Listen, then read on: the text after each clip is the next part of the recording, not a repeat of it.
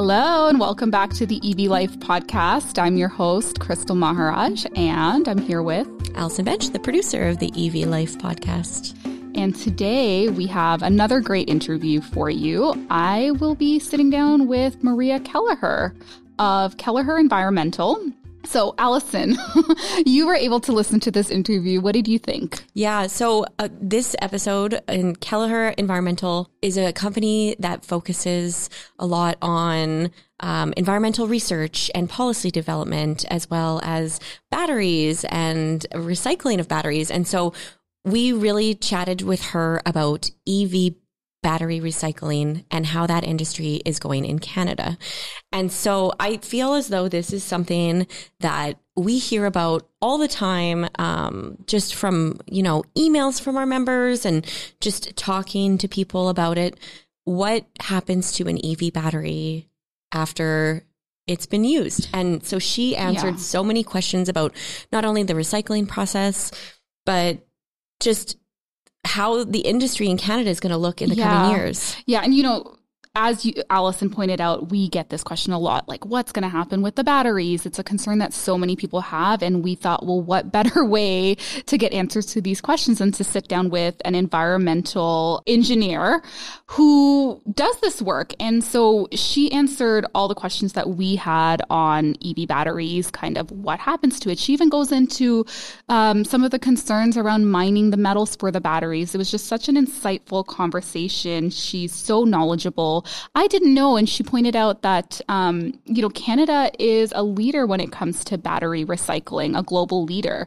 I think Allison and I can really just ramble on about this interview because it was so insightful for us. But how about we just jump right into that? And again, this is my conversation with Maria Kelleher of Kelleher Environmental. Enjoy.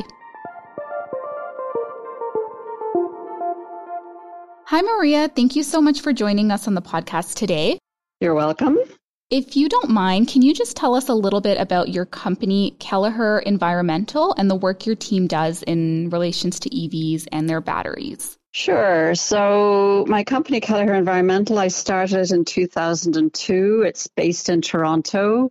We do basically, I would say, mostly policy research. So if a government is trying to figure out what to do about an environmental issue related to recycling or green energy or climate change, we've done a number of projects where we put the background together for them. And then based on the information we gather together, they're able to say, oh, we need to develop policy on this or that. So it's really policy research leading to regulation or government policies. Mm-hmm. So on the EV battery side, the first project we did was way back in 2015. So 8 years ago, the CEC in Montreal was concerned about the growth in the sales of, at the time, mostly hybrids, but battery electric vehicles were coming. And they said we need to have environmentally sound management of the batteries from these vehicles. So that was the first project we did. And since then, we've done a number of projects on recycling of EV batteries for the Government of Canada, Environment and Climate Change Canada, Natural Resources Canada, the Canadian Standards Association, the American Petroleum Institute, and some private sector clients. So some really important organizations and government bodies that you're doing research for. Can I ask how you got into this field? Well, my background is I'm an environmental engineer by training, and I got into the recycling business generally about 30 years ago.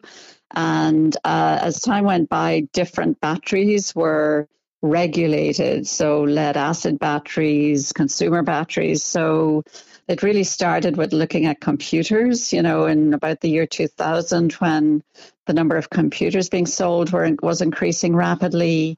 Environment Canada, as it was at the time, hired us to look at IT waste, how much waste is going to be coming in the next 10 years from the IT sector. And of course, every laptop has a battery. And then they started wondering what happens to the battery. So right. that's how it all started. And then other things that have batteries followed, power tools, Right. and then the electric vehicles. So that's really how I got into it. This is a question that we get often from people. It's how long do EV batteries last? I think a lot of people have concerns about buying an EV and having to replace it because it's still very new for a lot of people. And we've kind of been told by experts that you have to look at the EV battery similar to how you look at an engine in an ICE vehicle. Typically, they're made to last the lifetime of the car. But can you give us a little bit more insight into how long an EV battery typically lasts? Well, that's a very good question, because if you had asked me 5 years ago, I would have said 8 to 10 years. But what we have found as the years have gone by is that they last a lot longer. So they last 12, 15, 18, 20 years is what we're thinking now. The new issue is that the battery probably actually lasts longer than the EV in which it was sold. Oh, wow. So the current, we used to do our projections based on 8 to 10 years. Now we do them based on 12 to 15 year life. And that research is fairly new. I would say it's come within the last year. A company in the UK, Circular Energy Storage, they really track battery life. And in fact, I was listening to a webinar with Dr. Jeff Don. He's an expert on lithium batteries in Dalhousie. And he said if you really manage your battery carefully, it could last 50 years, if you manage the charging cycles. But anyway, to answer your question, I think people should not be worried about having to replace their battery if they've gotten a reasonably good one. And, most of the time you get a good one, you mightn't get such a great one, but they've got a good long guarantee anyway. I think 8 years or 100,000 kilometers. But as far as we know today, and it's, as you say, very new, 12 to 15 years is what people think now. And that also emphasizes the importance of recycling the batteries, because if they might potentially outlive the lifespan of the car, you want to reuse that, right? Because another concern that we hear from people are the mining of the metals for these batteries. And if we can reuse batteries, that reduces the need to mine new metals, right? Yeah, absolutely. So people ask me that question all the time. They say, actually, I'm not buying an electric vehicle because of all the environmental damage the mining does to make the battery. And I say, well, you need to look at the lifespan of the vehicle. So when the first day you drive it, yes, you've taken on environmental burdens to get the lithium and nickel and cobalt and everything out of the mine and to make the battery. But the research is that once you've driven that electric vehicle 30,000 kilometers, you're way ahead compared to an ICE vehicle in terms of environmental impacts, because, of course, taking oil and gas out of the ground also has an impact. So when you look at the full life cycle, 30,001 kilometers, you're home free. Like you're equal, and then you're way ahead because you're not burning fossil fuels. But getting back to what happens to the electric vehicle battery, so it lasts 12 to 15 years in the car, then it can only hold a charge of maybe 80%, so it's not really suitable for running an electric vehicle, but it's great for energy storage. So what's beginning to happen, and it's very new, is a business is developing around reusing these batteries in a second life. And we think that they might last another 10 years in that second life, and then they would go to a recycler. And what are some uses in the second life? So you said they're not really suitable for vehicles anymore. What are some alternative uses once they're kind of like only holding about 80% or less of its charge? Well, they go to people who test all the electric vehicle batteries are made up of little lithium cells that are in packs, and then they make up the battery. So they test all the packs and cells, and they pick out the good ones. And sometimes they just create a new electric vehicle battery that's reconditioned. And lots of people are interested in them. They've got an electric vehicle that's going great. They get a reconditioned electric vehicle battery for less. And if they find that the battery cells are not suitable for that, they recombine them into energy storage units. So if you've got a solar panel on the roof of your house. If you have a battery, you can, make energy during the day, store it in the battery, use it at night. Same with wind. So the energy storage units get sort of bolted onto renewable systems, and then you've got a complete system. Or they can be backup power. They're made into all kinds of things. Like there's a group in Montreal, EVB 360. They put them into golf carts, solar rooftops, all kinds of different applications, drones, like just applications that don't need as much of power as an electric vehicle does. Mm-hmm. Are there considerations when we're talking about recycling, like the lithium ion itself? Is that more of like a complex process? Are you able to just explain the process a little bit more? So I know you mentioned that when you're looking at a battery that it's no longer suitable for an EV, they'll take out those individual cells and, assess them. But what about the ones that aren't, like those little individual cells, if maybe they don't have any juice anymore? Are there considerations for how those are recycled? Oh, yeah. I mean, we have leading edge recyclers here in Canada. I mean, we are leaders in this EV battery, lithium-ion battery recycling business. So we have three main companies right now. Cerba Solutions in BC have been recycling lithium batteries for 40 years. So they're well set up to take an electric vehicle battery, or if you don't have the whole electric vehicle, if you send the electric vehicle battery to them, they have, a system to dismantle it. Then, so what they do, let's take an electric vehicle battery, goes off to the West Coast. They'll take it in, they'll break it down manually, and they'll take the cells out and they'll put them into a process that creates what we call black mass. And that black mass is then, it has lots of lithium, nickel, cobalt, manganese, but it's the nickel and cobalt that are of most interest right now. Mm-hmm. That gets shipped up to Glencore and Sudbury, and they have a smelter. So they put the black mass into the smelter and they get the nickel and the cobalt out as metal. So those two metals then go back into what we use nickel and cobalt for, all kinds of applications, including batteries.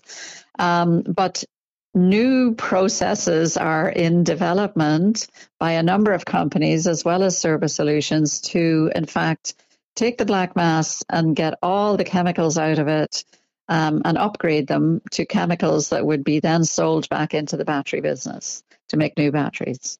Interesting.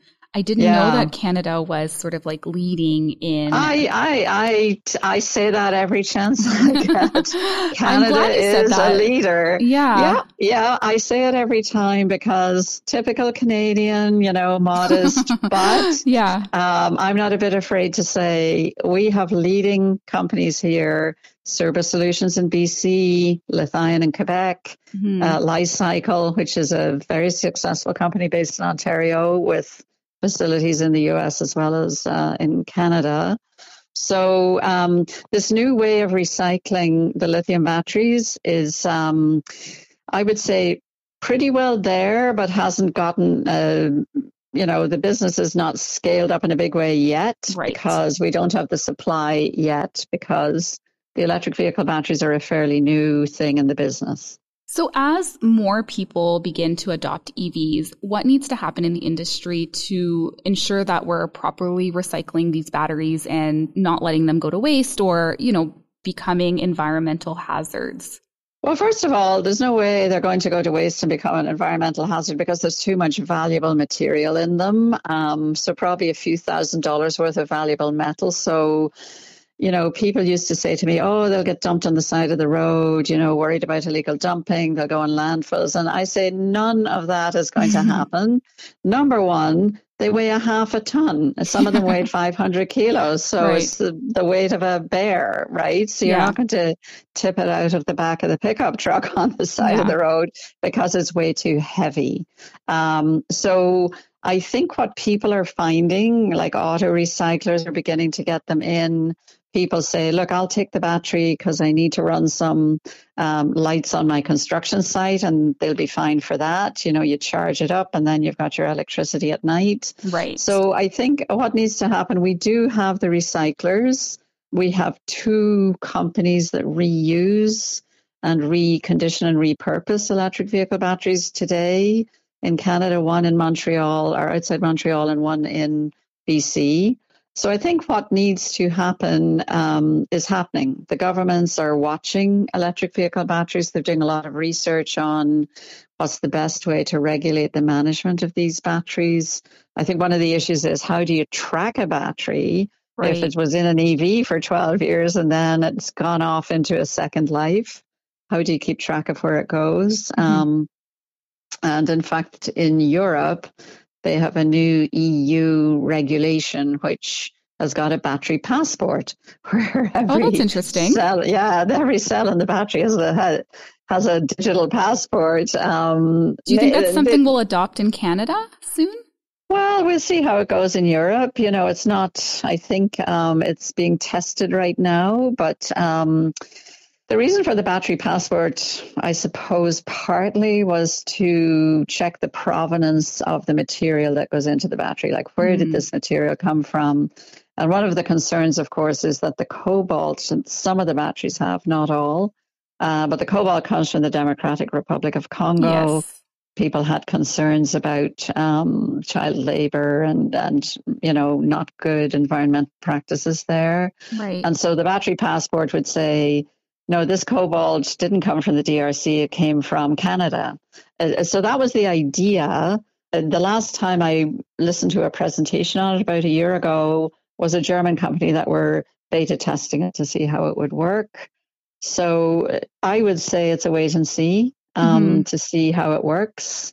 So I would let that one for a while and just see how it goes in Europe. So was it really started just for peace of mind, so people aren't, I guess, worrying about if the metals in the batteries in their cars are mined ethically? Yeah, that it's really, you know, ESG requirements, environmental, social governance concerns among companies and consumers are saying, you know, we really want this to be circular economy, sustainable resources that meet all these social goals like social equity, environmental laws, all that bundle of concerns go into the battery. But the EU battery regulation has a lot more requirements. The battery passport is only one of them, but they want recycled content in their batteries. They want the batteries designed to be easily reused, repurposed, and on and on and on. There's a big whack of requirements now for people putting batteries on the market in Europe. Right. Interesting. And it'll be interesting to see if Canada adopts some of those regulations. I know Europe is quite a bit ahead of us in terms of adoption of EVs. And so I feel like, as you kind of pointed out, we watch and see what's happening over there and then. Yeah, I mean, Canada is catching up and so is the US, but really the country that's way ahead is China. Like they dwarf everybody else's efforts in terms of electric vehicles. And I was just reading a note from someone who was just in China, and he said what is noticeable is how much quieter the cities are. Oh, because, wow. Yeah. Everyone's in an EV. EV. And it's quiet. Yeah. So that was just something I hadn't even thought about, but it was an interesting comment. Nice. So I want to ask you about this report that you recently co-authored. It was on standardization and safety requirements when it comes to the lithium-ion batteries for EVs. What were some of the biggest takeaways from that report that you can share with us? Well, I think the purpose of the study was to say this thing's happening and where do we need standards and what are the safety requirements you have to think about. So if we talk about standards, there's a sort of when you're in an early stage business, you don't really want standards until you have figured out what the business looks like. And then you say, oh, I see where we need a standard for this and a standard for that. But a business has to be around for a while to really see where the needs are. And so we interviewed 30 people along the supply chain to see where they thought standards would be good. And for the most part, they said, look, if you put in a standard, the innovation really stops. The people who are behind kind of get up to the standard, but the people who are at the standard or ahead of the standard stop innovating. So you have to be careful not to stifle innovation. And in the UK, they actually developed a standards roadmap where they said, this is what the business looks like. These are all the activities. And this is where we think a standard may be needed either today or some point in the future. So one of our recommendations was to do a standards roadmap for EV batteries in Canada, and then pick the time that would be good to actually develop the standards when people have enough experience and recognize what the issues are. So that was one of our recommendations. We also talked about this second life business that I've mentioned earlier. This second life and repurposing of batteries is a potentially great business. But the people we talked to in the business said, we need a few things. A standard might not be a bad idea for us, because then when we go to a municipality or an insurance company or a bank, they actually know what the business consists of. Right. But there's so few companies, it's too early stage to do that. And one of the other things we suggested was to create a guideline for calculating the environmental footprint of recycling and reusing and repurposing batteries, so people understand the big benefit environmentally of the recycling and reuse repurposing side. I think everyone gets it, but if we could put a number around it, it would be really great, especially greenhouse gas emission reductions as a result of recycling and reusing. Right. And then the other thing we said would be good would be if a publicly available projection of how many end-of-life batteries we're going to have for the next 30 years, roughly, was done. And the reason for that would be so that companies could see how big the market is going to be 10 years out, which of course, 10, 15, 20 years out. Companies need those kind of projections for business planning and investment. So no one's going to invest if there's no batteries around. So they need to know there's a supply coming at some point, and they need to know when is it coming. And the complication with this issue is that the batteries have a long life to start with. Yeah, longer than you initially thought, right? Way longer. So from the day they went on the market, we have to figure out when are they going to be truly dead and ready to be recycled. So what we are finding actually now is that the recycling companies are getting built, but they are saying that for the next, up until at least 2030, most of their feedstock they think will be production scrap, not actually end-of-life vehicle batteries. Interesting. So that's why in your report, you have the end-of-life EV lithium-ion battery projections for 2050. So that makes sense now. That date makes sense, because I was kind of wondering why there weren't projections for, say, 2026, 2030, like, a little bit sooner. Oh, yeah. I mean, you can develop them. They're a small number because, of course, you don't see you have to count the day. Okay, so EVs really only started getting to be big in number in about 2020. So you have to count out, okay, I put it on the market in 2020. It might be end of life 2032, and it might, last another 10 years, 2042. That's not the case for all of them. So any modeling you do has to count, okay, some of them, 2% of them, a certain number are in car crashes. So if they're not that damaged, you can use them again. Or you recycle them for sure, even if they've been in a fire.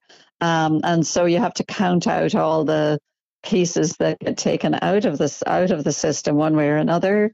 So you need to plan out for many years into the future for investment. If you are in a collision with an EV, are the batteries still able to be recycled? Especially if there is a fire from that collision, can you still reuse elements of the battery? The recyclers tell me it can be recycled. If it's in a fire, definitely, as far as I understand it, you're not putting it in another vehicle because it's been damaged. So so people, as you probably know, are extremely careful about lithium-ion batteries because occasionally they'll short circuit. So people are hyper careful about how they use them. Okay.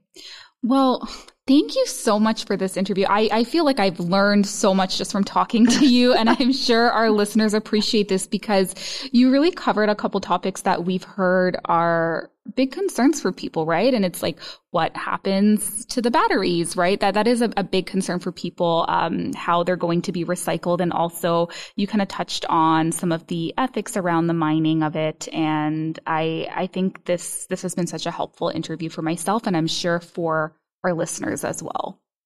Oh, well, that's great. I mean, the main message I get across is don't worry about what happens to the battery. It will be looked after by somebody because number one, it's extremely heavy. And number two, it has a lot of valuable metals in it.